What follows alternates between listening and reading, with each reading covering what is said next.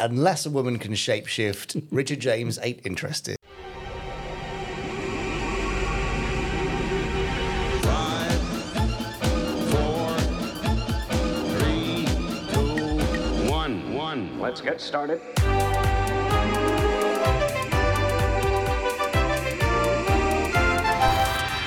Let's go.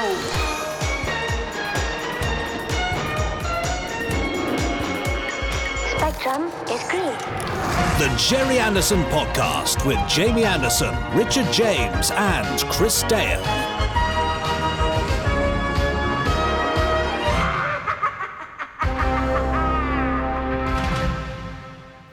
Hello. Hello, Richard. Well, look at you all shining like a new penny. I'm not full at of all. joy. And No, what? no, don't You're not, lie are you? to anyone. I'm quite tired. Yes, you look a bit tired. Thanks very much. You flatter me. Oh, where have you been then? I've been all over the place. What? I've been across the pond. In fact, I think eagle-eyed viewers might have spotted in last week's podcast Yes. that you were our roving reporter, Jamie Anderson, was actually a roving reporter. For a change, rather than being sat in my office in Wales. No, I was in San Diego in California Yes. for Comic-Con. Yes. How did it go? It went very well. It was great. Yeah. I met a lot of people who work in the industry, comics and TV and film and toys, Yeah. who were inspired by the worlds of Anderson. Right. So it was really lovely. Made you feel good? Yeah, in fact, I met the producer of Toys That Made Us and Movies That Made Us on Netflix. Right. And he's an enormous Space 1999 fan, so that was lovely. Ah. So, yes, I had a great time. Excellent. But I am freshly back after 2 red-eye flights and feeling a little worse for wear. Well, you've only got yourself to blame, haven't you? No, only myself, but it's fine because luckily I've got a fantastic co-host. No, it is you, Oh, Richard you James. mean me, I haven't yes. got the energy to be cruel. No. And so you're going to carry me through this. Am I? As usual. Anyway, we've charged in like a herd of buffalo without even so much as a by your leave. I think we should introduce ourselves to our viewers and listeners. Fine. I am the highly fatigued Jamie Anderson. Very good. And I'm the fresh as a daisy, Richard James. But also, Yes. we're joined by our dear friend, Yes. the randomizer himself, sitting over Aw. there. It's Chris Dale. Hello, Chris. Hi, Hi, Chris. Ah, there he is. Yeah. Also looking fresh as a daisy. Yes. Do you know what, though? He's got the best job of all of us, hasn't he? Because he gets to sit and watch some Jerry Anderson. Oh, I see. Not like the Imagine. rest of us doing some work over here. I know. Yeah. So anyway, welcome to the Jerry Anderson podcast. We're here for the next hour and a half or so, talking all things Jerry Anderson. Yeah, but there is a structure to those things. The same structure pretty much every week. And I thought for a change, Yeah. we could deliver said structure no. in the style Go on. of an improvised comedy duo alternating words. Okay, who's going to go first? First, We, have the usual, Gubbins, which is fab, fact, which is Richard's favourite thing, of his. life. Then, After facts, we have the Jerry. Anderson, Newsy. because, news. News. All right. Good. Also, Following, news. we Have the Podsterons who write in every week for there. sins. And Finally, we are going to be joined by Chris no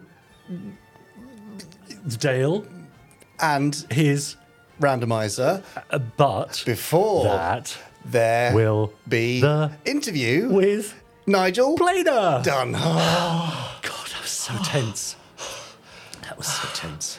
That was the most stressful thing. No, let's never do that Never again. do it again. That was Oh. almost as stressful as when Charlotte and I were out in our car, our EV, this weekend, and we got Yes. down to 2% battery. Oh, there's nothing like battery anxiety. So tense. Anyway, yeah, so all of that coming up on pod 268 of the Jerry Anderson If podcast. anyone is still listening at this stage, I know, yes. it's strange, isn't it? Yeah, so there we go. Do let us know what you think of... we've only been on video for the last 4 podcasts, so let us know what you think by emailing us at podcast@jerryanderson.com. Do you like the way we look on screen?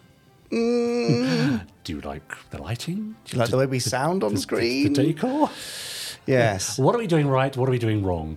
Don't be harsh. Let us know. I've seen a lot of positive comments, people saying they're very happy to see us as well as hear us. But if you want to just still hear us, then you're doing that now. Absolutely right. Yeah, that's fine. Yeah, there we are. Yeah. Would you like me to dive straight in with your favourite thing of your life, allegedly, now? I really regret saying that. Yeah? Yeah, go on. Good. Then here's this week's Fab Facts. Now, time for this week's Fab Facts. I've got my book of Fab Facts. Oh, yes. And inside are some facts. But to get to those facts, we must flick very carefully with my flicking thumb. Right here. Yes. And you're going to shout fab at a random point, right? Because that's how this bit of the show goes. I know. I've done it before. Are you ready with your fab? Born ready. I've got my book of Fab Facts. Okay. So here we go. Fab! Oh, oops. Oh, What? Just sorry. That was just a little... Really? It's just a slip of the thumb. These things happened. Do that indeed. Richard. Yes.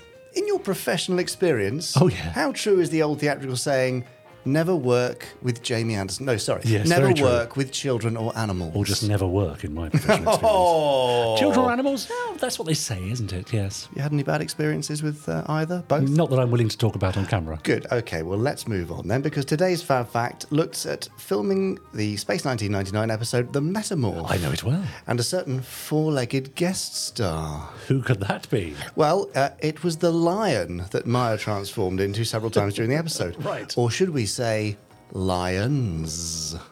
Should we say that? Well, that's what I'm saying. Oh, yes. well, I don't know. Because, as is not uncommon for television and film productions, several different animals played the role of Lioness Maya.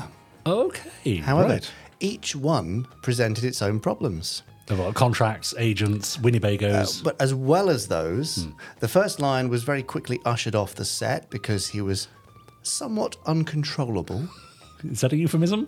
Maybe. Right. The second lion may have been slightly better behaved, but unfortunately, he had toothache. Oh, so I had to dear cry Jones. off. A lion Yes. with toothache. Very sad. But if you'll forgive us for making this sound a bit like the story of Goldilocks, the third lion was Just right. Just right. Well done, yes. In fact, he was slightly more than all right. He was quite keen to make friends. Right. This culminated in a moment during shooting where the lion got up, wandered over to the stills photographer, and put his paws up on the man's shoulders. Wow. Fortunately, events did not spiral out of hand, but it shows that they very easily could have done had the lion decided that the stills photographer would have made a good snack. Oh, I thought it's like, give us a kiss. I thought it was that sort of thing. It wasn't that sort of friendly, It was no, after no. a bit of lunch, I see. Well, no, don't worry. not even that. Dad himself also had an encounter with one of these lions. Right. His accounts of the meeting vary, but in his biography, What Made Thunderbirds Go, he says that he opened his office door and the lion just happened to be right outside. Really? However, in the Making of Space 1999 book, he says that he met the lion while waiting in the lobby at Pinewood when it was being looked after by a technician who had just taken delivery of it. More likely, I would say, yes. But who swore that the lion was totally safe because that's what the guy who dropped it off 5 minutes before had said. Oh, yeah. Oh, it's totally safe, mate. Yeah, yeah. I mean, it's a lion and everything. It's one of the safest lions you'll ever meet. Oh, safe lions? You ain't seen nothing like this one. Well, if you look at the picture gallery for the Metamorph on the Blu-rays, Yes. there's also a picture of a smaller cat, possibly an ocelot, Right. or a carousel? Carousel? Carousel? Caramac? Caramac? Yeah, one of those, lounging on one of Mentor's control consoles. So either that was an additional Maya transformation that wasn't used in the final episode, or they tried at some stage to go with a slightly smaller one that was perhaps more manageable. Right. Regardless of what stage of production the smaller cat was hired at, or where exactly Dad met his lion, he was so concerned that he contacted circus owner Jimmy Chipperfield and asked how safe all this really was, only to be told there's no such thing as a tame cat. Yeah, well, what? I've lost track. I don't know what's going on now. Well, nor me. Let's carry on. Accordingly, Dad then drew up a list of 7 safety precautions that were to be followed at all times whenever an animal was on set Please in list order to them. protect both human performers and animal performers. And they were? I don't have the list. Oh. But it was to protect them from harm. And this memo was circulated to all departments, and it was dated the 13th of February 1976 and was simply named Animals. Yeah. A lot of these rules were fairly obvious, like have as few people on set as possible when animals are around. Sure. Have a suitable cage on standby at all times. Sure, Same for as, Martin same as- Landau. I was going to say, same for the podcast. Yeah. And, oh yes, don't bring them into the studio via the front door. Have them wait in the lobby. What? Why can't you bring them in through the front door? I don't know. It just goes to show that even in the mid-1970s, safety precautions were not quite as thought through, perhaps, as they are today. And even though some viewers might wail about health and safety gone mad, it's probably just better off, really, that these things are done the way they are now, rather than risking the staff of Pinewood Studios being eaten by rampaging lions. Now, Jamie, I think that even you lost confidence halfway through that very long fab fact. It was very long and very liony. Yeah, is there an exhaustive list somewhere of the creatures and things that Maya turns into during the second series of Space 1999? I mean, I'm not sure there is one. Yes, did perhaps she ever, there should be. Did she ever change into an inanimate object, or was it always an animal or creature of some sort? Do you know what? I don't even know. Let's find out. But sadly, Chris Dale has just popped off to the loo, so we can't even ask him over on the sofa there. Can't even ask Chris. I tell you who we could ask. Podsterons? And there they are. Email us podcast@jerryanderson.com. Put in the subject line, Maya. Brilliant. Thanks. That Do you know, was- I just plucked that out of the air. That's Yeah. genius, isn't it? That's serious genius Because right I there. bet one of you, if they haven't done it already, will now take the opportunity to watch Series 2 of Space 1999 and write down, especially for me, everything that Maya turns into, and I shall read it out in a future podcast. Well, I can't wait for that. And I hope you'll do an impression of each of the animals or creatures too. I will try my best. Good. Something to look forward to there. Yes. Right, I think that was very odd. It was. Quite feline. Feline good. Yeah, Yeah. I thought. Yeah.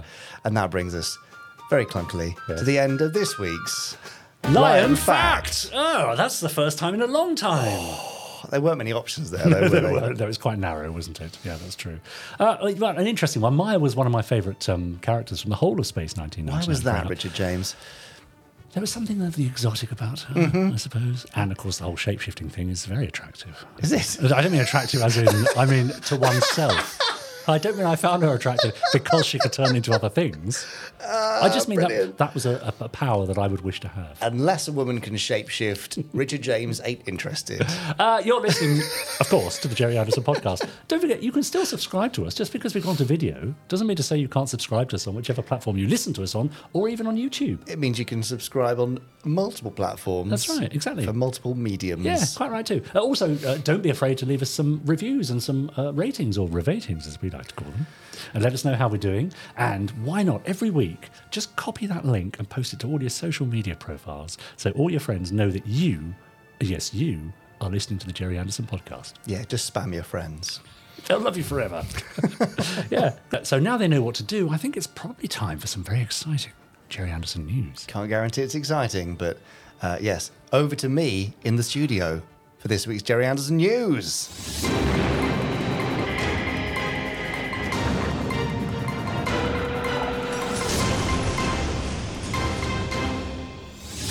Hello Podsterons, this is Jamie Anderson bringing you the latest updates from Anderson Entertainment. There's plenty to share, so let's get right to it. First up, the original soundtrack CD for Jerry Anderson A Life Uncharted is now available for exclusive pre-order from the Jerry Anderson store.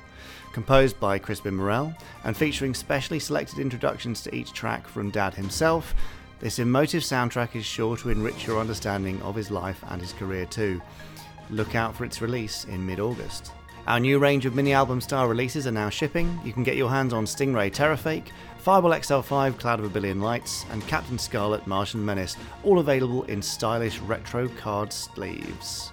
Just as a reminder, time is running out to back the second issue of Spectrum on Kickstarter, a comic featuring new stories from New Captain Scarlet, Terrorhawks and Space Precinct. But hurry, the campaign closes tomorrow, Tuesday the 1st of August at 10 PM, so don't miss out. In other news, our warehouse move has finally wrapped up and we've uncovered some products that were previously believed to be out of stock.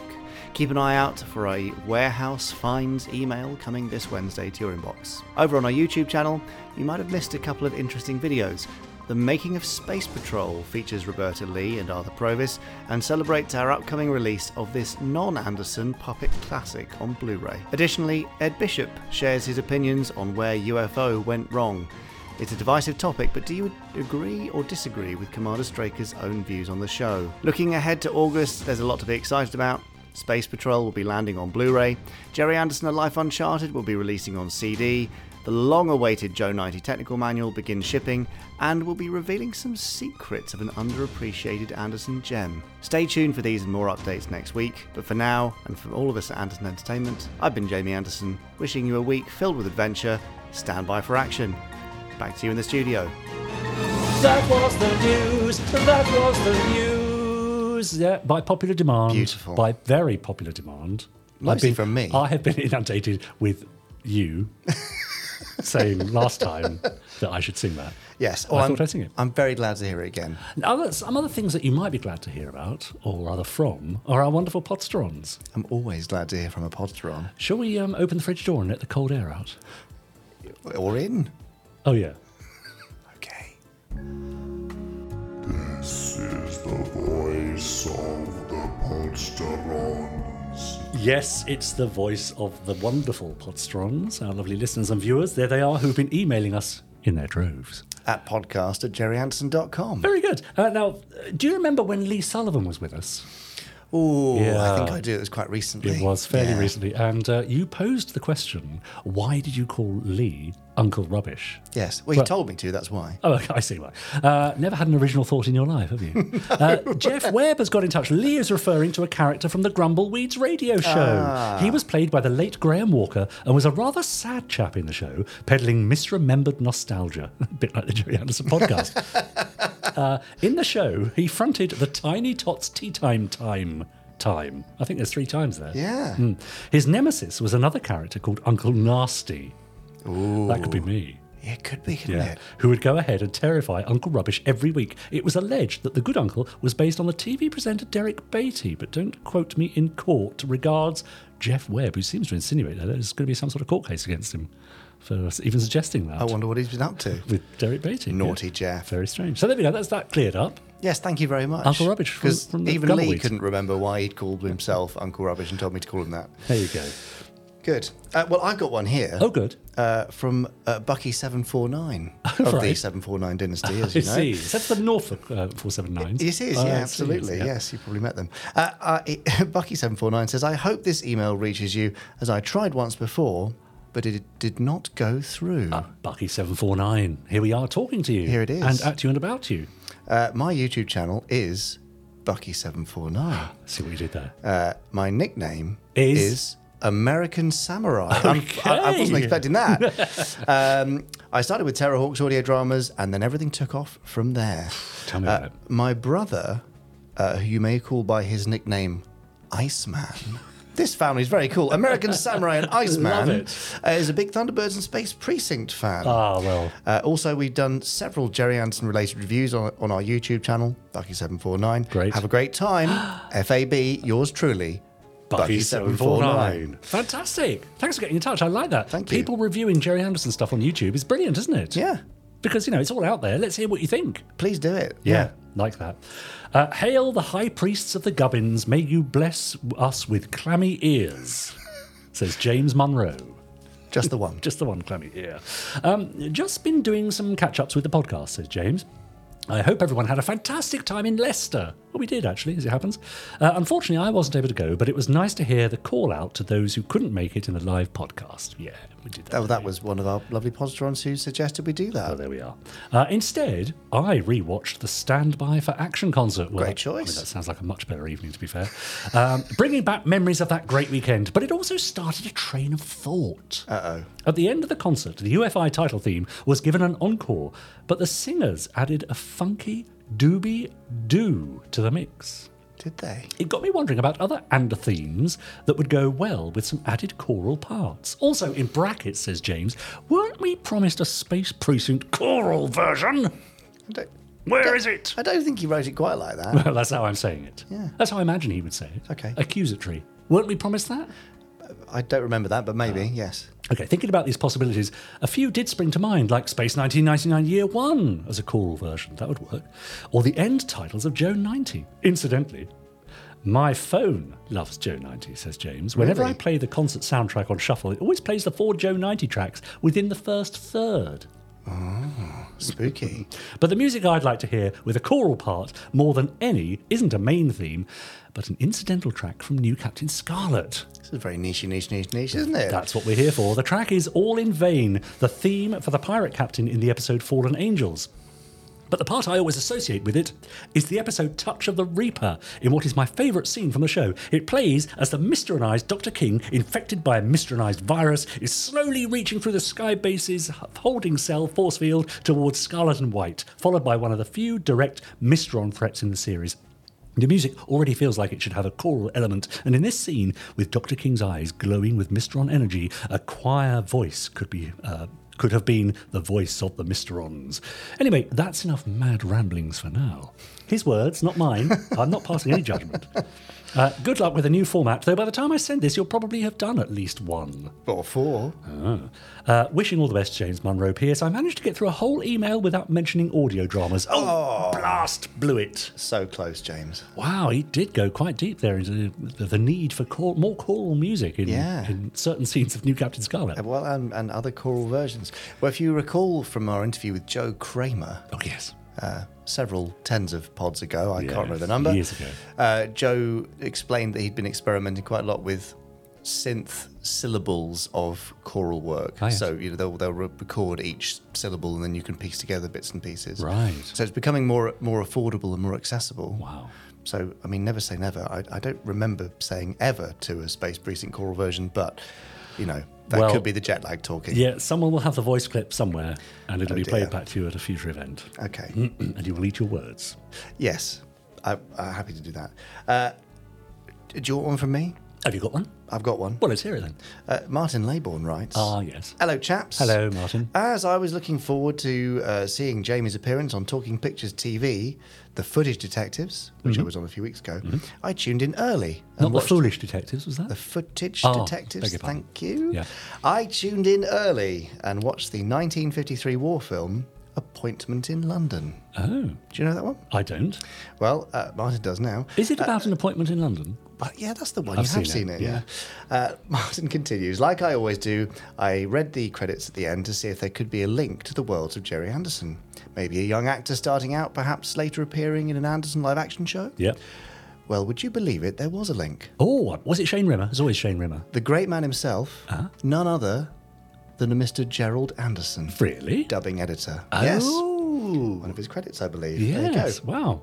Now, Martin has written this. I'm not making it up, Right. just so you know. Why, what's coming? Jamie, your performance was excellent. Oh. So there's no need to worry on how you perform on your visual podcast. This one. Were you worried? Well, I am now, which I imagine you will have a couple under your belt by the time Richard reads this out. Well, I'm reading it out, Martin, just to Yes. throw things for a thing there. Right. For what's Through a the thing? word? Over a thing? Through a hoop? Let's just carry on. Okay.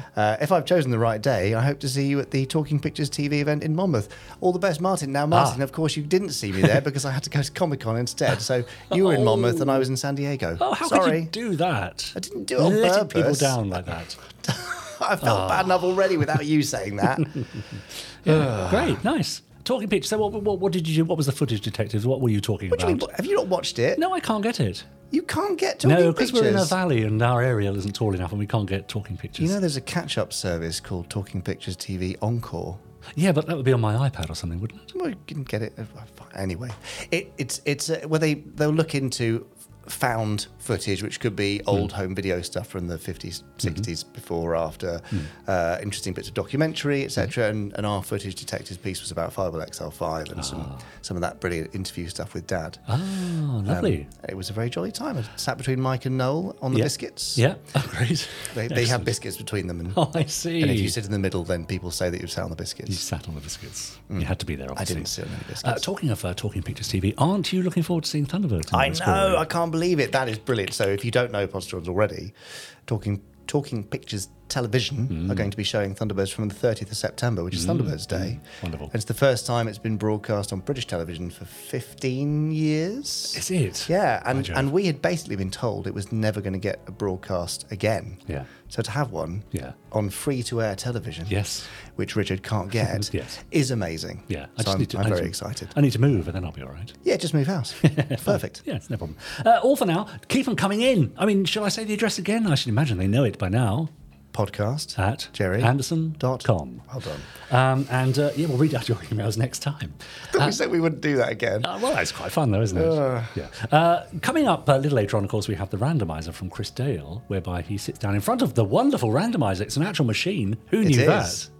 Can I? Oh, I won't get it. Okay. I'll break everything. It's too heavy. It is lovely, It's though. very heavy. But before the randomizer, it's time to welcome another guest. But this time, he's not even on Jeff Tracy's sofa. Why not? I'm mixing things up a bit, Jamie. We're reserving Jeff Tracy's sofa for the randomizer. Okay. Which means that I am shortly to be sitting around this very table with a TV and film legend. Gosh. Ready? Yeah. He's been part of our cultural landscape since the 1980s with his work with the Comic Strip Presents and the Young Ones. Since then, he's made countless TV and film appearances, written books, audio dramas and music, as well as a recent podcast reacquainting us with his actor alter ego Nicholas Craig. But does he know his supercar from his Scarlet? It's Nigel Planer!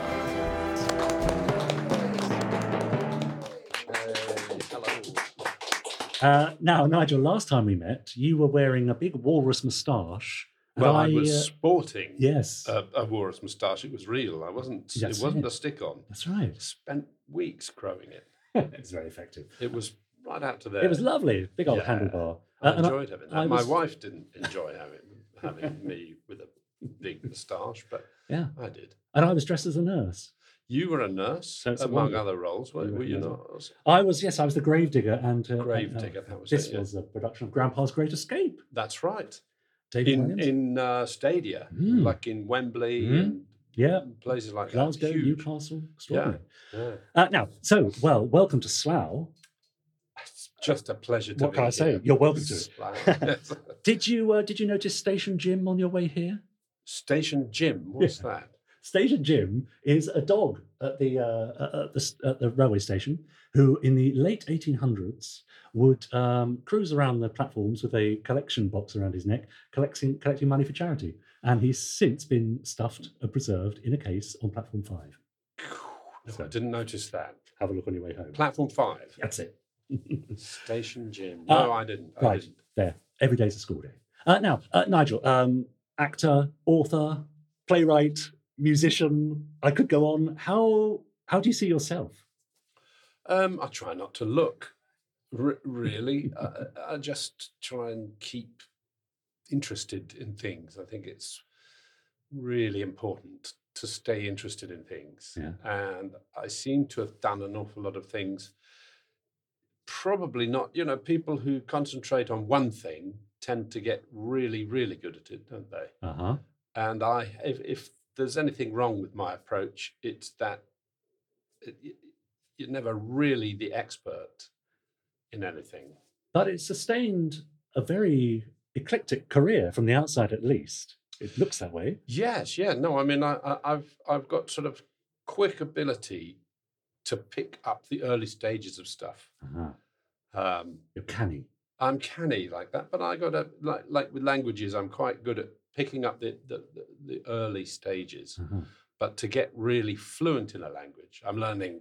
I try and learn that. At the moment, I'm learning Spanish, but I've learned other languages in the past. Yeah. And the first year, I feel, hey, I'm good at this because I get an accent and I'm fluent.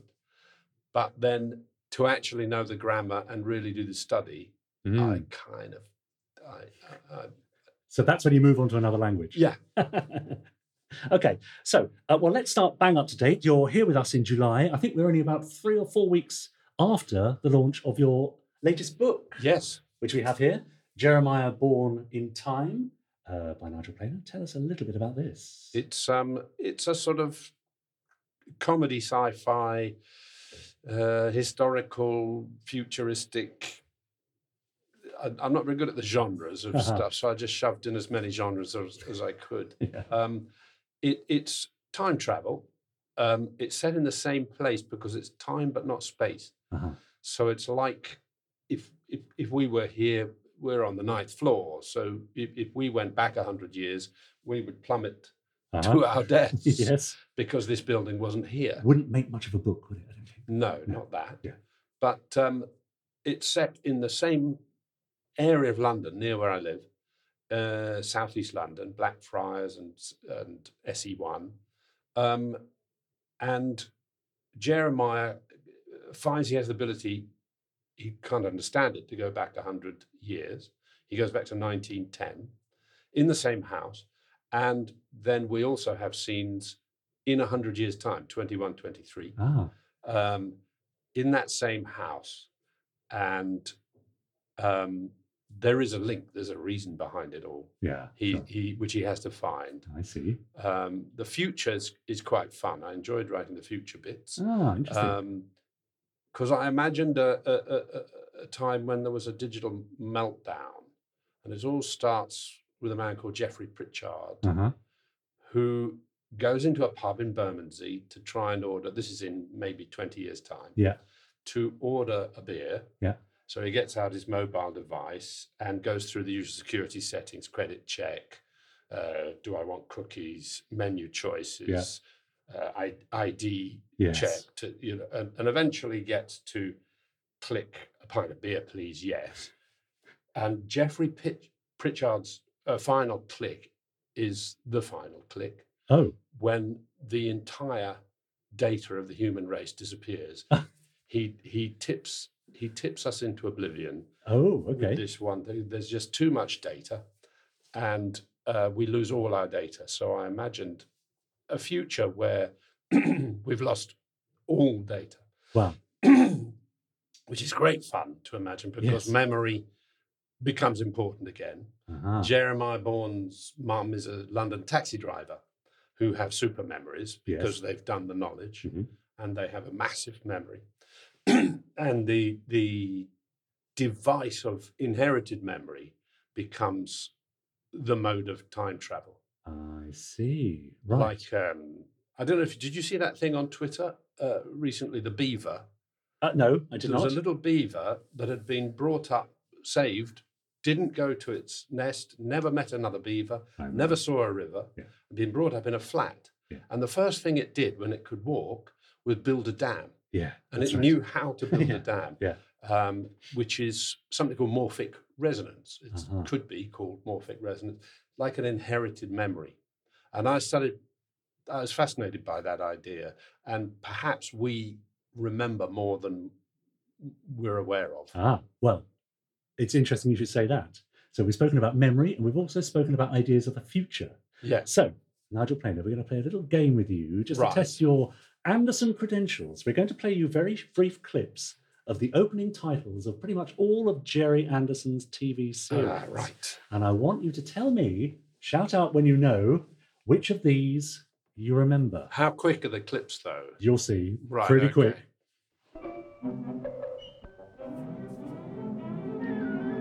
Twizzle. Oh, no. Well done. Good start. Fireball XL5. No.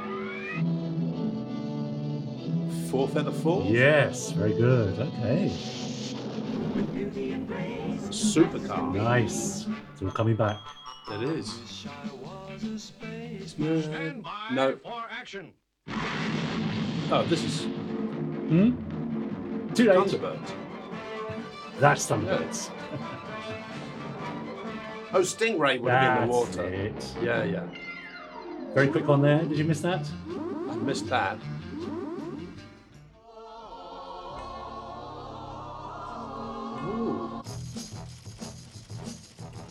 No, that you lost me with that one. Well, we're going live action now. Yeah. Oh my goodness, Napoleon Solo. That was Close. This is an emergency. Crikey, you lost me there with that one. And that.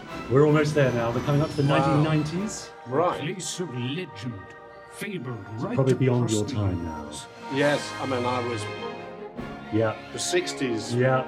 I would have been watching all this There we stuff. go.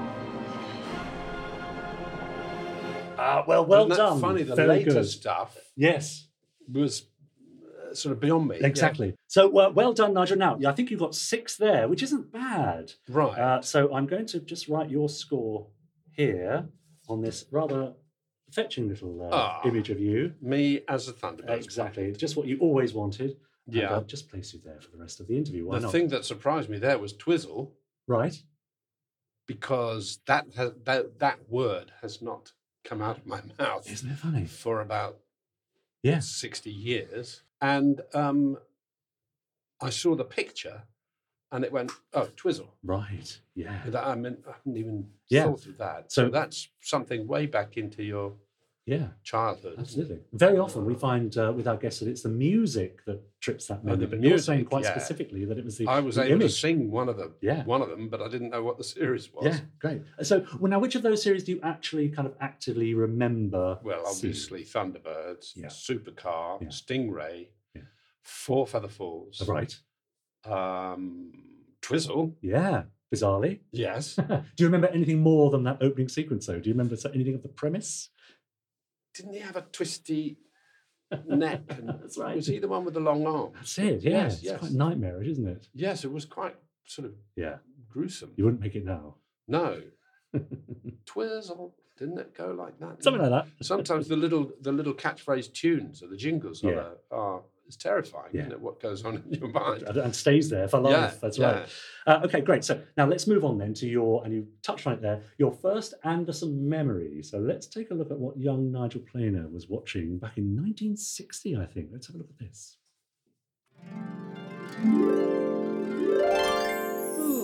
Oh. Oh my gosh. We come a pretty long way. Funny, we ain't seen no sign of Harkenbacker yet. Maybe we missed him. Ain't possible. Tex, old chap, I hate to mention this, but have you noticed the signpost? Hey, yeah. It's been moved. You're darn right, Rocky. And look, there's been a buggy past here. You can see the tracks. Come on, fellas. There we go. Very, very quick clip Yeah. from Four Feather Feather Falls. Falls. Yeah. So we had a very short email exchange about this, and there was something rather specific that you remembered about Tex Tucker in particular. Tex Tucker, at one point, you obviously haven't found that, Yeah. but he said, shall we go down that road? And he said, no, we daren't. And that made us laugh because we daren't. Yeah, that's right. 2 syllables. Yeah. And it turned into like a catchphrase with me and my younger brother. Right. Shall yes. we go there? No, we daren't. Nice. We daren't go. It's very sweet because, of course, now Nicholas Parsons was Tex Tucker. I don't know if you know that. No, Yes, really? Was he? Yes. Wow. And just recently, we uncovered an unproduced script for Four Feather Falls that was written by Nicholas Parsons himself. It was never produced, but we had a sort of something of a performance at a convention in Leicester a couple of weeks ago. And within that, we've also read out the stage directions, of course. And there was a similar phrase which really struck me as being quite charming and old-fashioned. He spoke about the dog, and it said he barks as much as to say, thank you very much. As much as to Yeah, say. just that phrase seemed Yeah, really yeah, quite charming. lovely, So it's lovely. interesting you picked up something there from the dialogue. Yeah, yeah. Is there anything specifically that you remember about that show? Any of the other characters or so on? We saw Well- there Dusty the dog and Rocky the horse in that title sequence, he talks all posh and English, and he did just then, and cut back to Tex, who says he's a thoroughbred. So it's a joke. yeah, there you go. And yes, I love the sort of the butler character, isn't it? It's like the English butler that all American shows have. You've got to have this the English butler. So the horse, I remember, Now, Cowboys and Indians, as we used to call them, or Westerns, they were a mainstay of popular entertainment in the sort of 40s, 50s, and 60s, both at cinema and then on television. But what was young Nigel interested in around that time? Knights in Armour. Oh, really? Yeah. Aha. Is that something that's stayed with you as well? Plastic sword fights, which I usually won against my younger brother. because he didn't stand a chance. Yeah. It's terrible what I made him go through. Yes. And yeah, plastic helmets, it sort of stuck with me. The interest in history. Yeah. Medieval history at that age. But no, it's an arm. And you sort of hit television as a viewer at just the right time. I think by 1964, 90% of UK families had a television. So they were pretty ubiquitous by I this can time. remember the first telly being called in. You know, I was playing in the garden. Yeah. We've got a telly. Right. So come running in. It was a bush Uh-huh. with the Bakelite knobs. Yeah. I don't know what year that would have been. I would have been under 8 because we moved house. Okay. So it would have been 53, 60. I was born in 53, so it would have been 60, 61, Yeah, 62. so around about the time that you would have been watching Four yeah. Feather Falls, I guess. Can you remember what else you were watching on this new television set? I can remember hiding behind the sofa. There was something called The Red Grass, which was sort of thriller horrible about a kind of grass that would take over and grab you. Right. People would get infected by the virus of this red grass, and my elder brother was allowed to watch it, and I wasn't meant to watch it. And I snuck in while my mum was cooking supper, I think, and thought, well, I'm going to watch this thing, and it scared the jeepers out of me. And it gave me nightmares for ages. Right. This idea that this red grass would sting you and then get in you and infect you. There's something about a young mind that's so impressionable. Yeah. Because I can't imagine or think of anything that I've experienced in the last 20 years that would stay with me for the rest of my life as much as something I saw 50 years ago has stayed with me. That's right. That's right. It stays with you kind of whether you like it or not, in a way. Yeah. And that's right. And of course, at this time, the world was getting excited about the space race.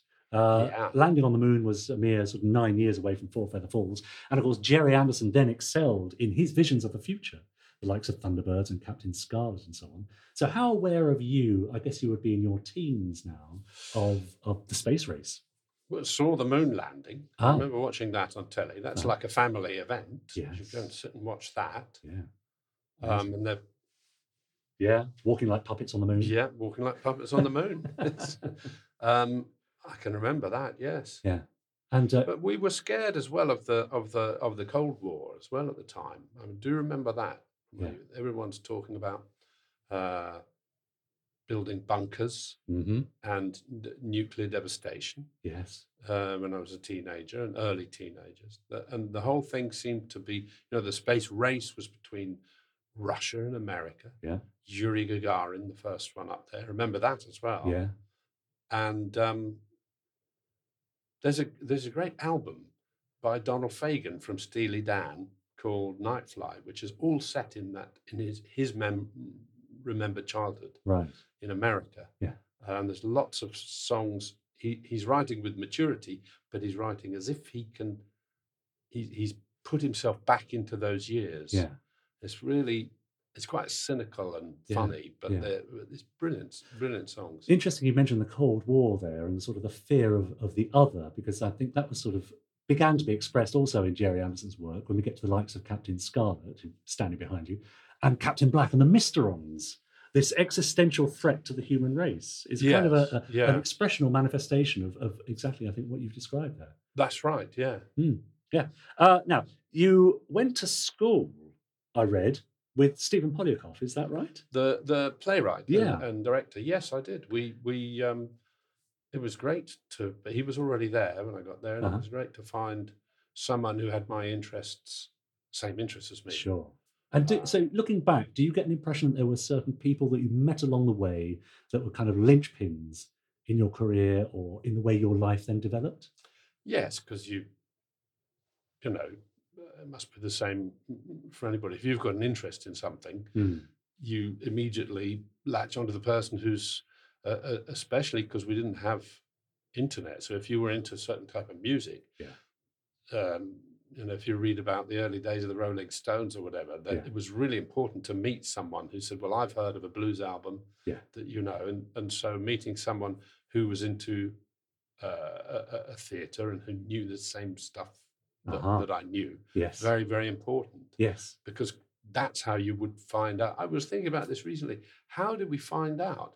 I bought things when they first came out. Yeah. How did I know? Yeah. Fanzines, magazines, I don't know. Was it posters? I figured it was little things outside the record shop, or flyers. outside the bookshop, flyers, and flyers that were distributed. Right. But how did we find stuff out before the internet? That's right. But we did. We did. Yeah, that's true. And also, why did we used to have to wait for so long to get things? I remember having to go to order records. Yes. And now you hear a record and you press a button and it's on your phone. Yeah. I say you hear a record, of course, that's dating me. So what was in store for young Nigel Planer at that point? Did you have any plans? Did your family have hopes or expectations for you? Well, yes, those are two different things. Right, What the family thought and what I thought. Okay.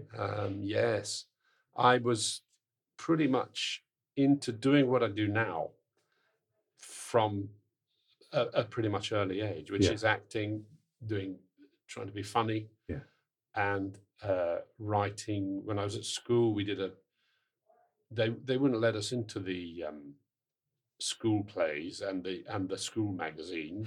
We'd make our own satirical magazine, and we made our own plays. Polygraph and I wrote plays. We put them on. We acted. We direct. I was sort of doing alternative comedy, as it were, right from an early age. Joined the local amateur dramatics, and we set up a theatre workshop for younger people. So we were doing Angelico's Sport of My Mad Mother, which is pretty was something that had been on at the Royal Court, was quite radical and sort of like a punk play before its time. And we put that on at the local Amateur Dramatic Society, the young people. So great. Not much has changed really from about the age of 8. Sure. You were set in stone at quite a young. Yeah, I'm lucky like that, I think, because if you're young and you just think that's what I do, that's what I want to do, that's quite lucky. To know what'll do the trick for you. Yeah, exactly. I think a lot of people don't have that, Now, one of the joys of doing our interviews for these video podcasts is that we actually have the opportunity for our listeners and viewers to send in questions for our guests. So I would like to ask you, Nigel Planer, to dive into this rather lovely Space 1999 lunchbox. Right. Will they all be testing my knowledge of the Thunderbirds Not all series, of them. which may not be as sort of comprehensive as it should be? Well, let's find out. Pop your hand in there and take a question from one of our viewers. And the winner is? Oops.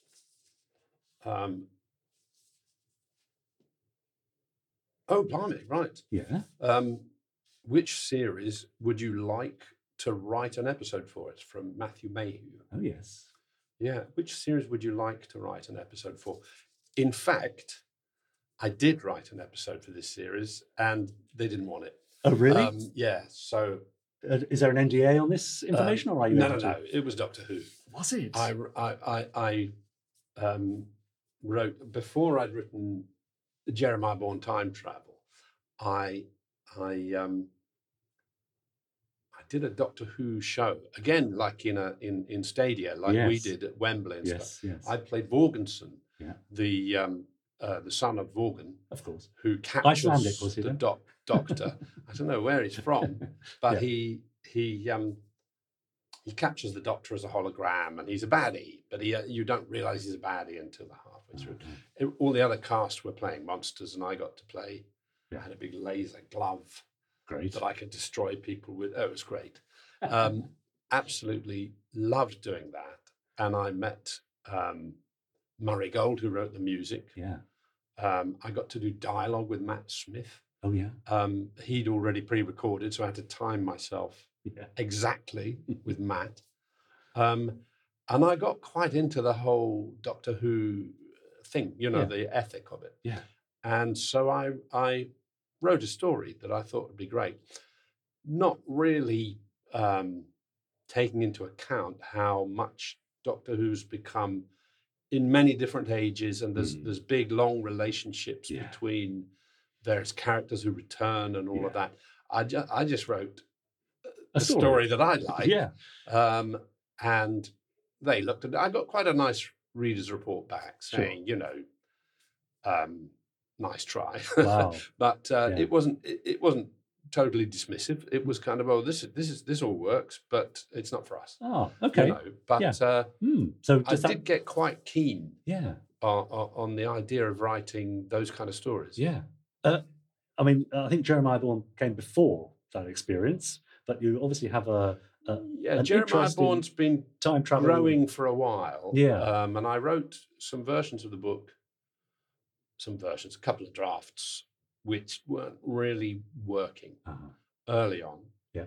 And then I was working for Big Finish, doing Doctor Who audios, was another contribution to my Doctor Who phase, which you've worked for, haven't you? Yeah. Big Finish, great fun. Yeah. And I was working for them, I think, on an H.G. Wells thing. Yes. And I showed them the drafts, thinking, well, what do I do with this? That it's not working as a book yet. And they said, well, we'll do a 4-hour dramatization of it, which also exists. Ah, okay. But it's very different from the book. I see. Because to do a Big Finish, it's got kind of music, and it's fully cast. It's got a comedy cast. Yeah. But they went for the more racing science fiction aspect. Yeah. Whereas the book that I've done is more of a comedy. It's like a Terry Pratchett-esque type thing, where the characters are funnier in the book. Yeah. And also the whole world of the future doesn't really exist in the audio dramatization. Yeah. So they're different products. Yeah. But that was one of the most fun things I've ever done. Working with Tim McInerney was in it, Sophie Thompson, Chris Ryan, Celia Imrie. We had just the most incredible cast. Great. And I got to play the baddie. They're always fun. Which was, more fun. Take another question. Oh, from the more lunchbox. than one. Yeah. That's it. You mean I'm not done? You're not done yet. Right. We're getting value out of you today. Do you know I'm going to have to get the specs? I thought I printed them quite large. They are large, but not large. There we are. Oh, right. This is from Tabitha Hoop. Oh, yes. Who mentions the Discworld books, actually. Yeah. Because I did all the audio books, unabridged audios. But her question is, which one-time, even cameo role has been your favourite to portray? I asked, thinking of roles along a similar vein to Death in Paradise or even the Prime Minister in MI High. Oh, yes, you did those, did you? I did. I've forgotten about the Prime Minister in MI High. I mean, talking of cameo roles, I came across you in an episode of Sherlock Holmes, the Granada series, with Jeremy Brett playing Inspector Hopkins, I think. Yeah, Jeremy Brett. I got to work with the great Jeremy Lucky Brett. you. And Charles Gray, who everyone in the hotel said, "Oh, you're right, Sir Charles." They thought he was a knight because he behaved like one. It was fantastic. So which of those sort of guest roles was cool? I don't know. I did enjoy doing Death in Paradise. Did you go to? I did go to Guatemala. Guadeloupe, and it's it would be wrong to say that was my favourite role, but it was my favourite job. I can imagine, because it's a wonderful gig. Yeah, it's a marvelous gig to do that. Cameo role. What cameo role? Do you know, I can't. I'm sorry, I've gone blank. It's very nice of Tabitha Hoop to mention Death in Paradise and the Prime Minister in MI High. That'll do. Nice holiday in the sun on the beach and doing a bit of filming. Yeah, no, I mean, what I like to do is roles.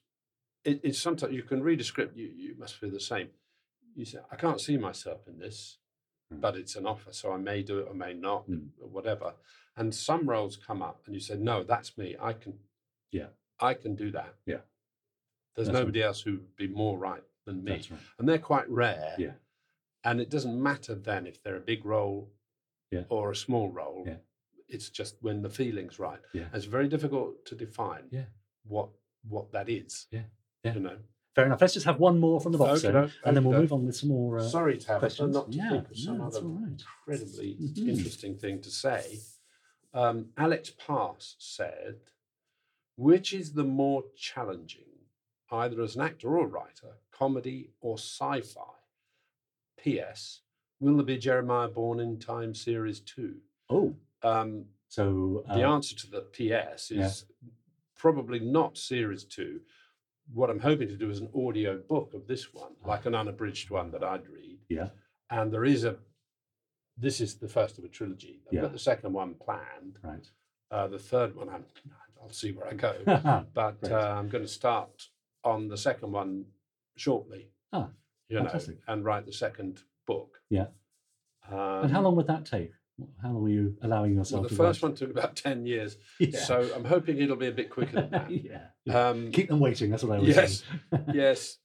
The actual to get a first draft of, 5 months, 4 months. Yeah. To get the first draft. Yeah. And then you keep doing drafts. Right. But each new draft won't take that long. Sure. Yeah. As you know, you write a whole series of books, don't you? Yes. How long does it take you? I can write a book in 3 months. Yeah. Pretty good. I have done over lockdown. I was doing so there's not much else to do, frankly. But So it's and how many do you then go back and redraft many times? Yeah, not many times. No, as few as I can get away with. But, It always deserves a second and perhaps a third look, I think. And you need some trusted. I was reading Stephen King's book on how he does it. He spends about 4 or 5 months. Yes. Then he won't do anything for a while. Right. Then he gives it to. He's got 3 friends, including I think his wife. Yeah. Who he trusts to give feedback. Yeah. And then he'll do a whole other draft based on what they say, and he really doesn't. It doesn't just come easy to Stephen King. So that gave me hope. Absolutely right. Exactly. And the more challenging, either as an actor or as a writer, comedy, that's the actual question, which we'd better answer. Either as an actor or as a writer, comedy or sci-fi. Comedy is the thing for me. And therefore, the book is a sci-fi book, but doing both at once is the best thing. Is the sci-fi almost incidental to the comedy, or the other way round, would you say, in that instance? I think, like with music and comedy, you try and make them hand in hand so they don't upstage each other. Yeah. So that they work in tandem. Yeah. I think that's the game. Yeah. All for now for our viewers' questions, but I'd like to now move on to one of my favourite characters, and I think last time we worked together I confessed as much to you. And I've got a clip to play for you, which is it's rather appropriate to what we find ourselves talking about now. So just have a look at this.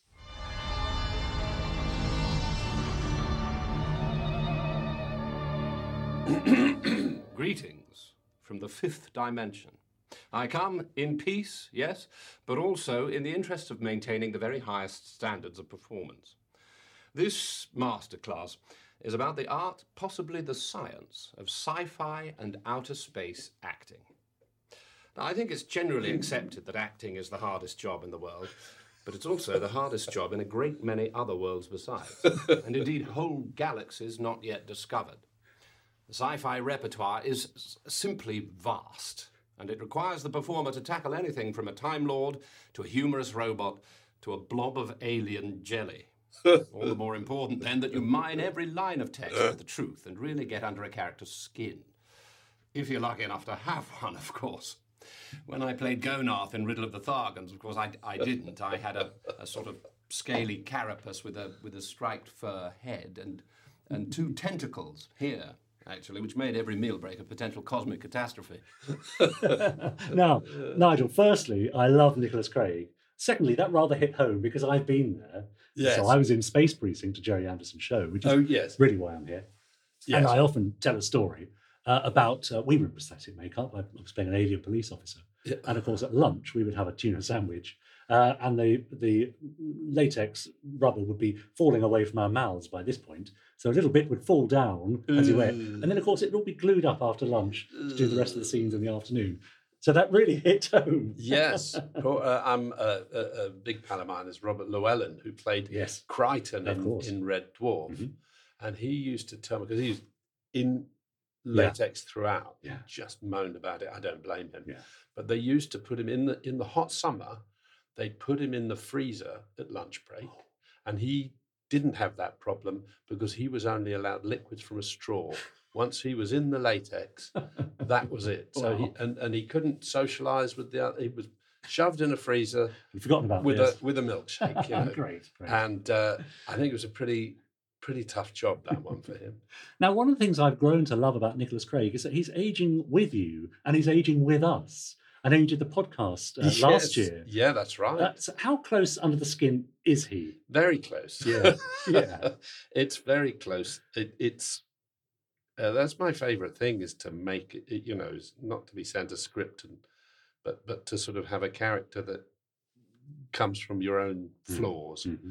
And Neil was that from The Young Ones, sort of based on my own experiences. Mm-hmm. And Nicholas Craig, having been to drama school and everything, but it's also Nicholas Craig's a shared project with Christopher Douglas, who is the co-writer director. He's the sort of genius behind it. Right. He plays Ed Reardon on the radio. Okay, yeah, and writes it. Yeah, and he had a theatrical upbringing. Both his parents and step-parent, all actors, and it was, you know, he left school early. He played the cheeky waiter in Crossroads when he was young.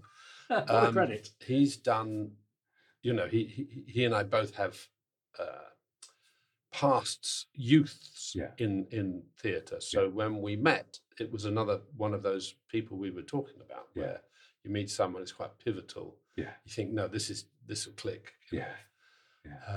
And we found we shared the same sort of sense of humour. Yeah. Chris's sense of humour is even more cruel than mine, so it gets quite vicious at times, I think. Yeah, but lovely. I think I remember saying to you once that actually I wanted to grow up like and be Nicholas Craig when I was young and at drama school. Yes. And here I am sitting opposite him. There you go. Yeah. No, That's right. The amount of taking oneself so seriously is what. And I was working while we were filming. I remember once we were filming Nicholas Craig, and I was turning up later out, you know, than the others because I had another job, an acting job. Yeah. And I'd come in moaning about the other job, as all actors moan. Yeah. That's you know, the collective noun for actors is a whinge of actors. And so I was having my normal lunch break whinge, and Chris is giggling, Christopher Douglas, because he's writing it down he's just perfect. Writing down what I said. That's and material putting it in the script. Yes. Yeah, great. Lovely. Oh, now that sound, Nigel, means that it's time to present you with your quickfire 5. I'm going to ask you 5 either/or questions from the Jerry Anderson universe. Right. You need to quickly answer as quick as you can. Okay, Right, you ready for these? I'm ready. I'm right. ready. Firstly, you need a mode of transport. So, do you take Sheriff Tex Tucker's talking horse, Rocky, or Lady Penelope's Fab 1 Rolls Royce? Fab 1. Oh, right. Click off the mark. Who would you prefer to keep you company as you write the next Jeremiah Bourne book? Stingray's Aquamarina or Thunderbird's Brains? Brains, even though it's tempting. Yes. I think he'd be more help. Fair enough. Which moment of Jerry Anderson history would you love to witness for real? Humankind making contact with the Martians in Captain Scarlet, or the moon breaking away from Earth's orbit in Space 1999? The former, the Martians. The moon breaking away sounds a bit very drastic. dramatic, yeah. Pick a thief to rehabilitate. Ruthless Ed Viney from Jeremiah Bourne in Time, or reformed bank robber and chauffeur to Lady Penelope, Aloysius Parker, milady. I didn't know he was a bank robber. Yeah.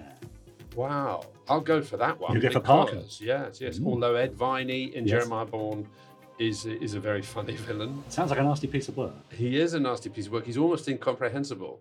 His Cockney is so thick that Jeremiah has to keep stopping him and saying, "I'm sorry, what did you say? You sound like you're from the movies or something."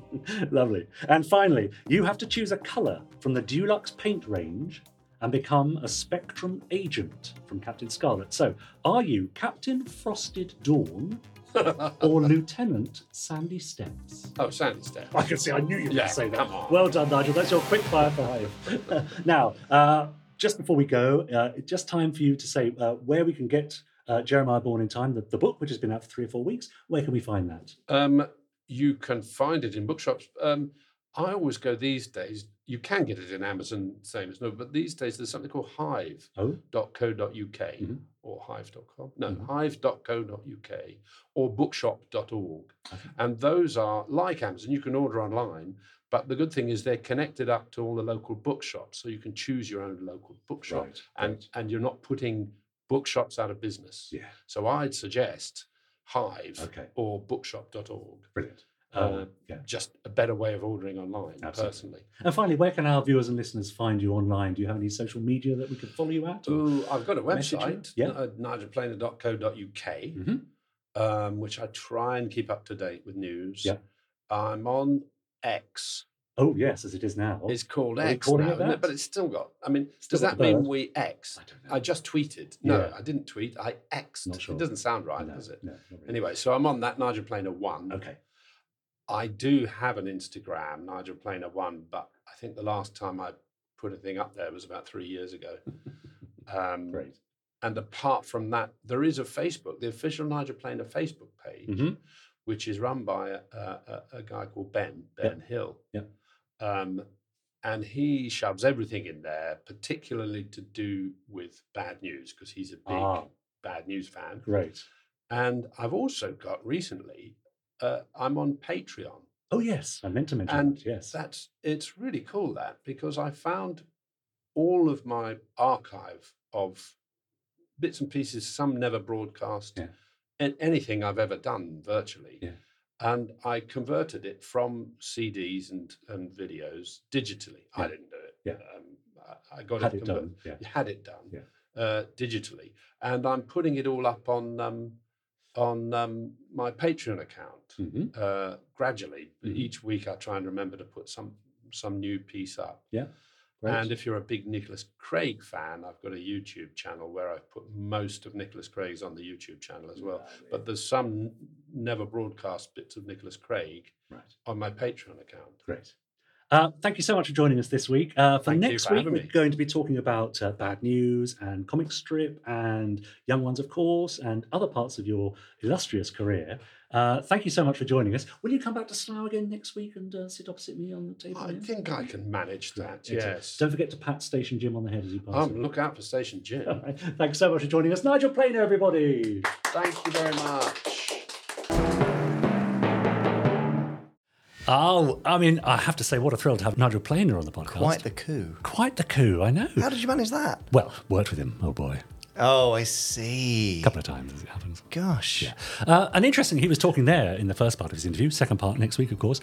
He was quite surprised by quite how much was buried in that the brain of his, the old memory, the old noggin, old Jerry Anderson memories that he didn't even know he had. People often are, aren't they? Yeah. And it's only once they start imagining themselves watching it or start picking and pulling at threads. Yes, exactly. They'll suddenly reveal a whole extra bit. Indeed, but I have to say, quite a disappointing result on the old... Only 6? Super identification. Wow. Nigel. It's a shame, isn't it? I mean... He let himself down. Feels like less of a coup suddenly, doesn't it? It does, rather. Now, but talking of coups, would you like to go to Facebook? Coup. Yes. Talking of coups... Perhaps, no, I'll get it, don't worry. Talking of coups, perhaps you will say coup when you hear some of our Facebook messages from our wonderful podstrons. I almost certainly will say that. Now, firstly, Daniel Ross Dudley commented, is anyone else hoping with Anderson Entertainment picking up distribution rights to Space Patrol that they might get the rights to Jerry's back catalogue from Four Feather Falls all the way up to New Captain Scarlet? Pretty please. Cool. There you go. Told you. What a Facebook message. Yeah. Possible? Impossible. Well, I'm glad that you've noticed that we've picked up the rights to Space Patrol. Yes. That was a very lovely conversation with Roberta Lee's son, where we both agreed that both Dad and his mum would disapprove of this, which was the best reason to do it. Let's do it then. How funny. Really. Yeah, but it's kind of lovely that, you kind of they weren't that fond of each other. Yeah. So to bring it all under the same roof feels like the right thing to do. What's the lovely quote of hers from Life Uncharted of your dad? Oh, evil man, was that the one? Yeah. I mean, there were actually quite a lot in those rushes of saying not very nice things. But anyway, we let bygones be bygones, don't we? So we are taking back the catalogue items that were ours anyway, Right. which includes New Captain Scarlet, Yes. and a few other titles, and we'll be reversioning those and putting those out very, very soon. I would love to do more because we want to just keep the availability there because, you know, some people say, oh, DVD and Blu-ray's in the winter of its life. Oh, I tell you But what, though. I don't agree. Because you know what's happening? The streamers are taking lots of content offline. Yep. Or they're changing it. Yes. So physical media is actually the only way of being safe and having something that's yours forever. Exactly. Yeah, I do think it's going to take a few licenses to be pulled from a few major streaming services, and people will lose access to their content for a bit of a resurgence in the world of physical media. Yeah. So yes, I think there's more to come. We'd like to do more, and there's definitely some interesting stuff coming later in the year and early next year. Great. Excellent. That'll do. Next. Oh, Tabitha Hoop. Oh, yes. Tabitha says, yesterday I ended up having a friend round to introduce her to the worlds of Anderson, which I've talked to her so much about. Good. She's a good sport, bless. It was her idea, and one I'm sure she now regrets. Lol. Oh dear, Tabitha. It doesn't sound like you're doing a great job ambassadorially here, but let's see. Yeah. It did give me a good excuse to crack out all my memorabilia, which included some new editions, 1992 Thunderbirds, that appeared on my shelf the other night after work. Okay. Mysteriously, perhaps. Wow. I think my dad might have been to one of his toy and train fairs. Oh, well, that's nice of him to gift you something there, isn't it? Yes. Although she would never watch them seriously.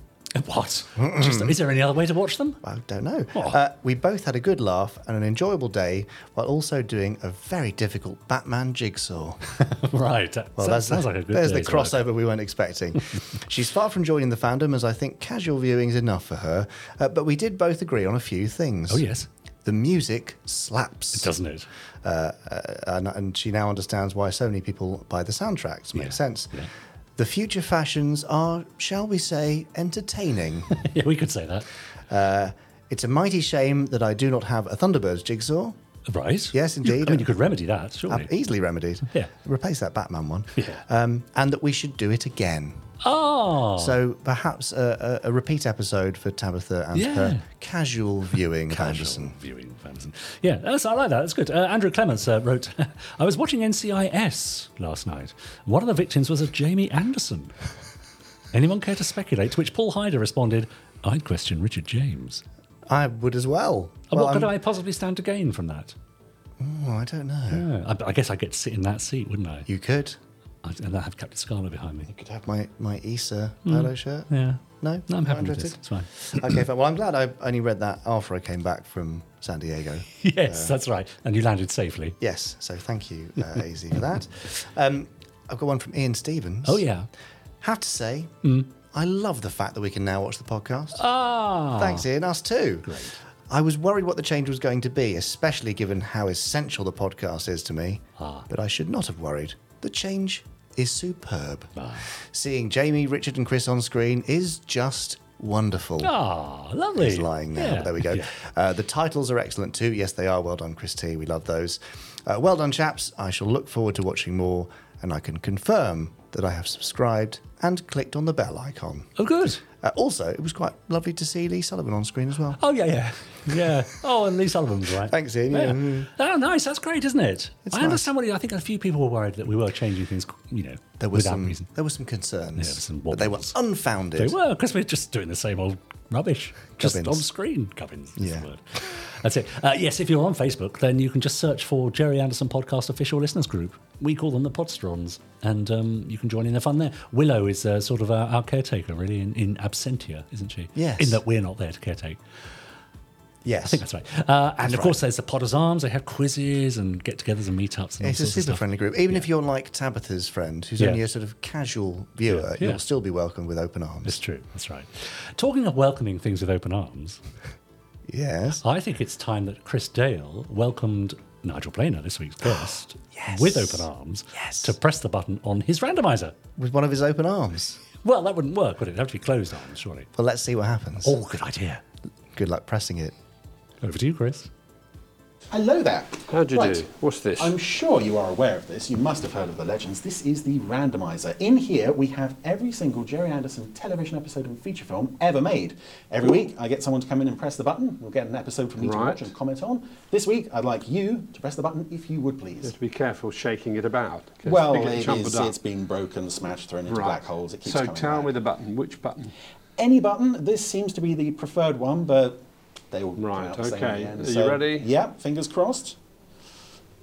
Thank you. Any particular series you might get an episode from today? Something that I can remember. Something that you good, can remember. yes. That would be fantastic. That would be great. Well, it now seems that we have an episode from... Right. Now, here's what we're going to do. Right. You're going to come back next week and you're going to have another go. What's wrong with this one? This one. Yes. This is an episode of Torchy the Battery Boy. I can remember that. You can remember that? I can remember then the you should be theme watching tune. this instead of me. Torchy. That's the one. I can remember that. Yes. Gosh, I wish you were here to do it. No, instead we're of me okay with now. Torchy. Yes. Well, if you're okay. Yeah. I'm not okay. I think the viewers at home might be okay though. Right. But regardless, I think you've done your duty here for today. So if I'm done, am I? You're I can done. go. Yes, you can go and stand in the Right, naughty okay. for a week. I don't know.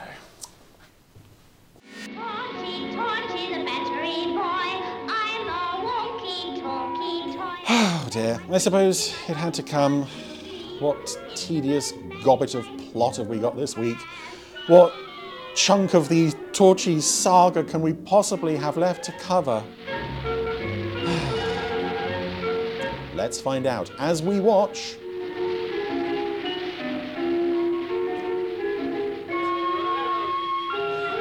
Torchy is saved at last. Thank God. I was worried. I've been worried for the lad. Torchy and Mr. Bumbledrop were working in the garden. Oh, okay. Torchy didn't come Is down Torchy in danger yet? this time. No? He was blown down by a big wind. Okay, and the less said about that, the better.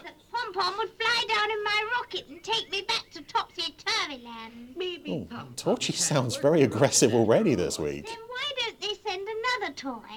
They know the show is named after me, damn it! Clinker the money box, what's happening? Okay, yeah.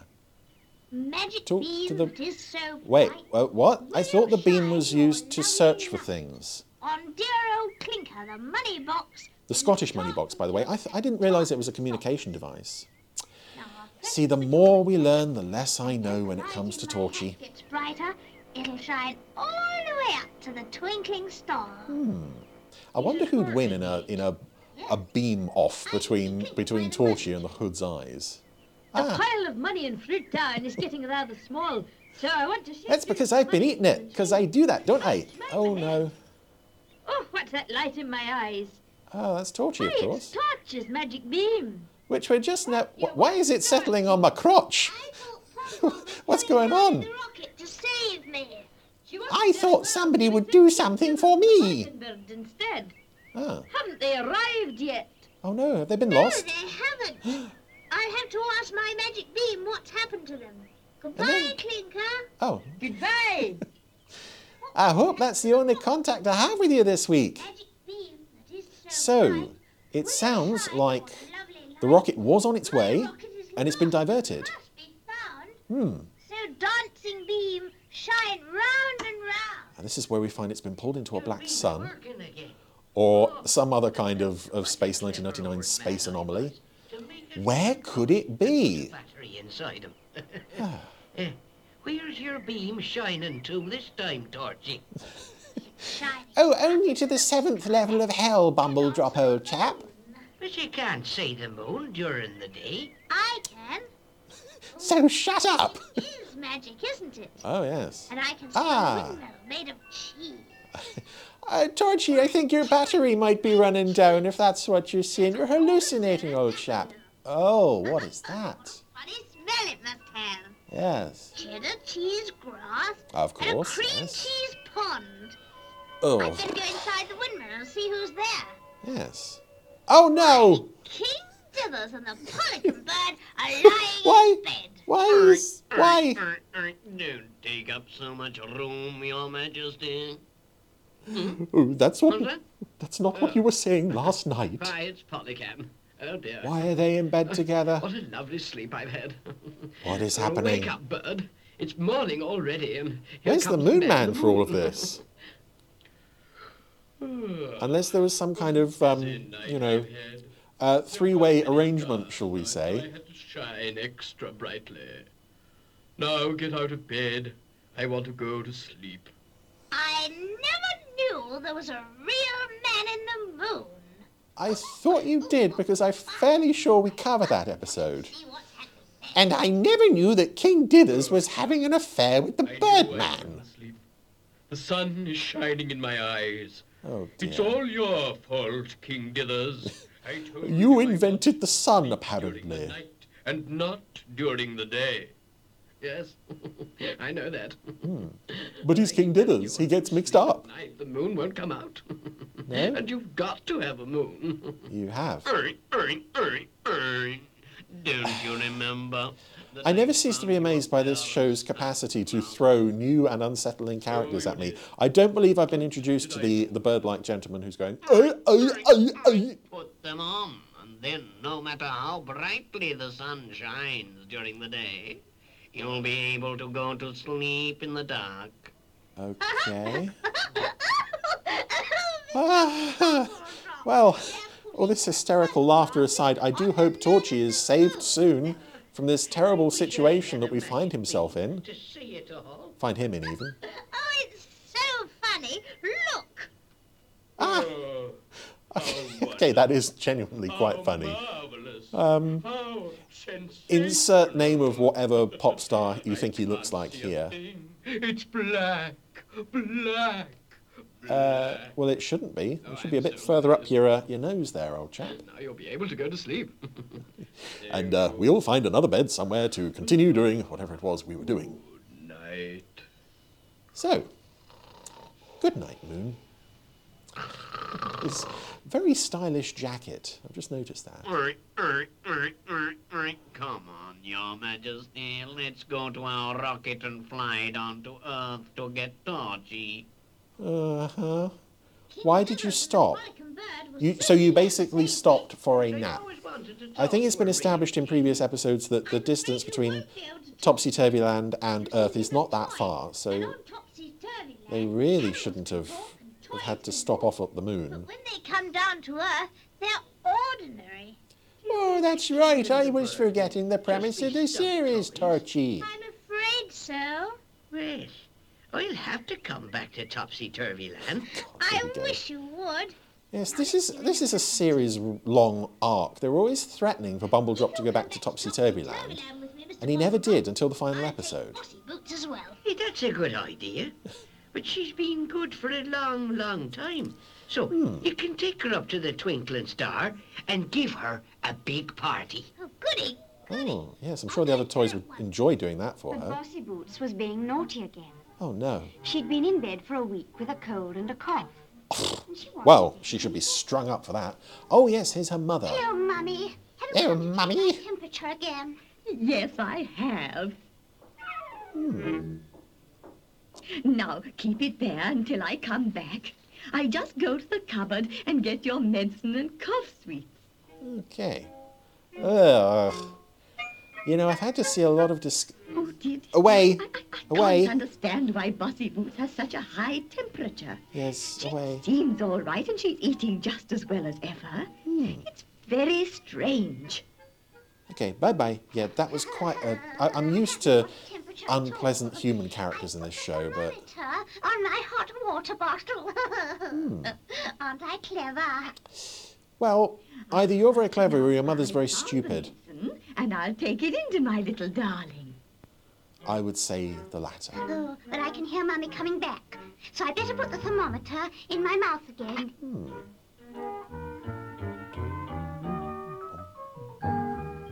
I'll put your medicine in a glass, so you drink it all up. A whole jar of medicine. Mummy. Oh, I'd forgotten. I'll go and fetch them. What? Sweets? Aren't Mummy silly? Oh, Bossy Boots, you were doing so well. You were on the road to recovery. We were going to throw you a party, but alas, You're being naughty again. So presumably she's doing this to get out of school. Those cough drops. I'd love to know what school is like in the world of topsy-turvy, well, not just topsy-turvy land, but Roberta Lee. Must be a very pleasant from the outside and yet deeply strict and sinister on the inside. I love taking them because they taste like black currants. Oh, and you've eaten 2 tins in 3 days.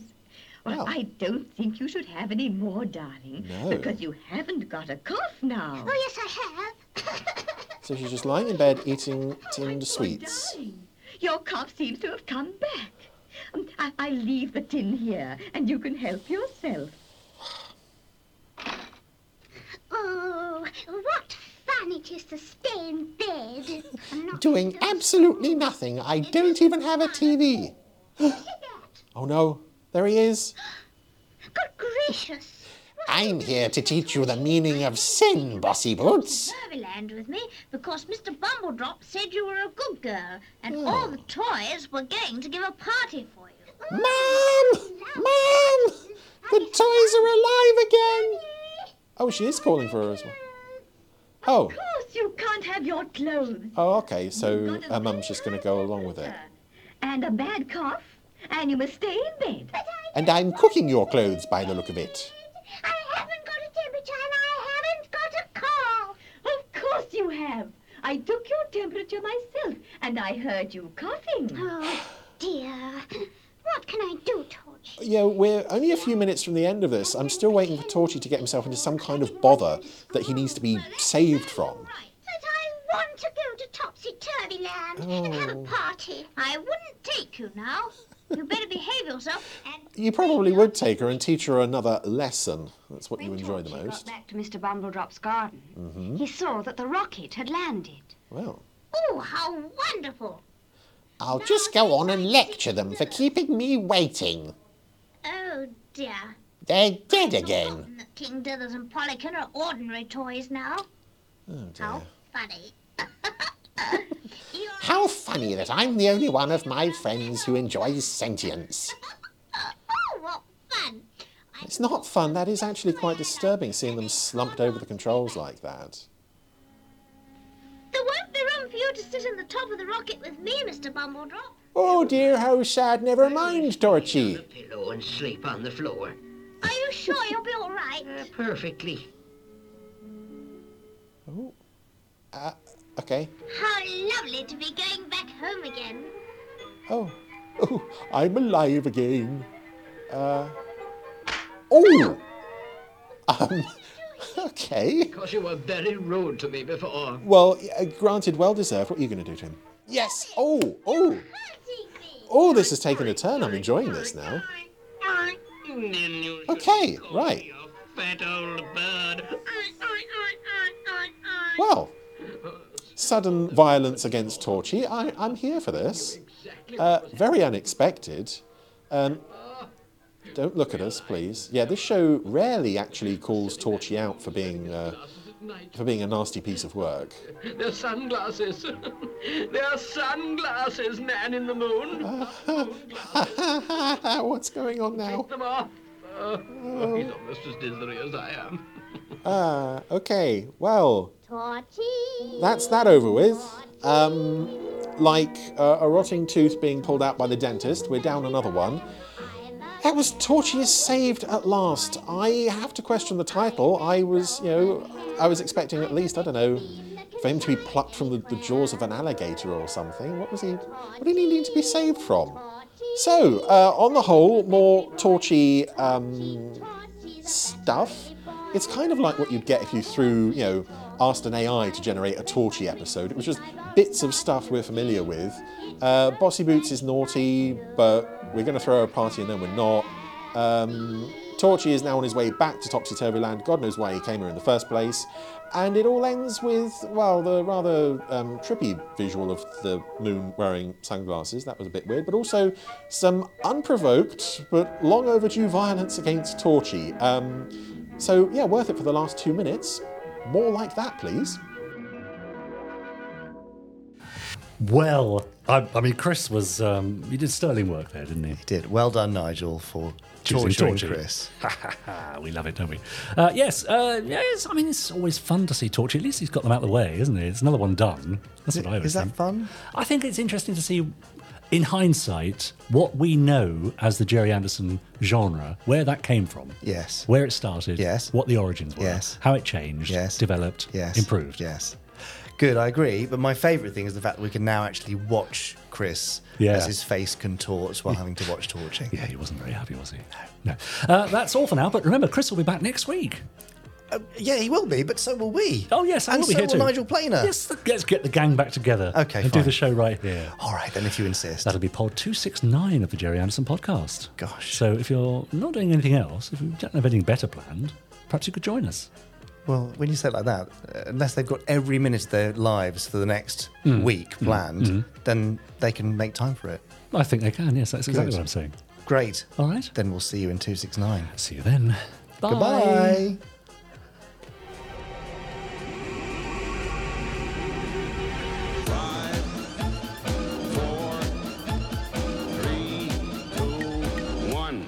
Let's get started.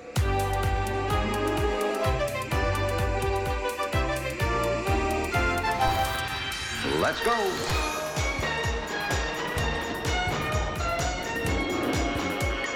Spectrum is green.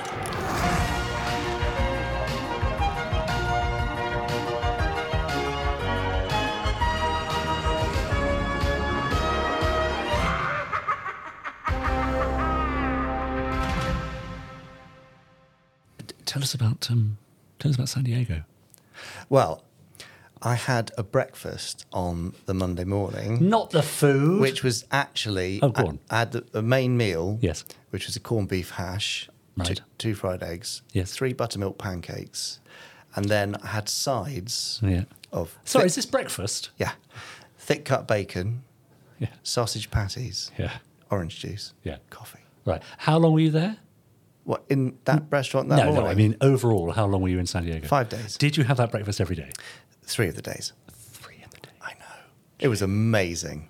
But that's why I only had a salad for lunch today, you see. Did you have to have a 10-metre exclusion zone around you for the rest of the day?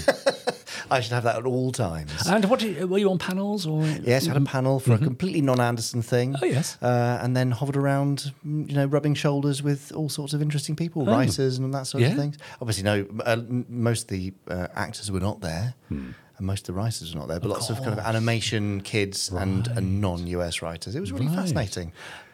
I hope you mentioned the podcast. Of course. Copious time. I had the leaflets with me. Did you? I heavily leafleted San Diego Comic-Con. Excellent. Right, that's probably added another couple of viewers to the... Tell you what, yes. Why don't we go for next year, right? Jerry Anderson podcast live at San Diego Comic-Con. It's something to aim for, isn't it? Do we need a Kickstarter for this? No, there's no Kickstarter. That's what we're going to do. All right. Okay. You heard it here first, Podstrons. Wow. All right. Let's go and start working on that. I look forward to the breakfast.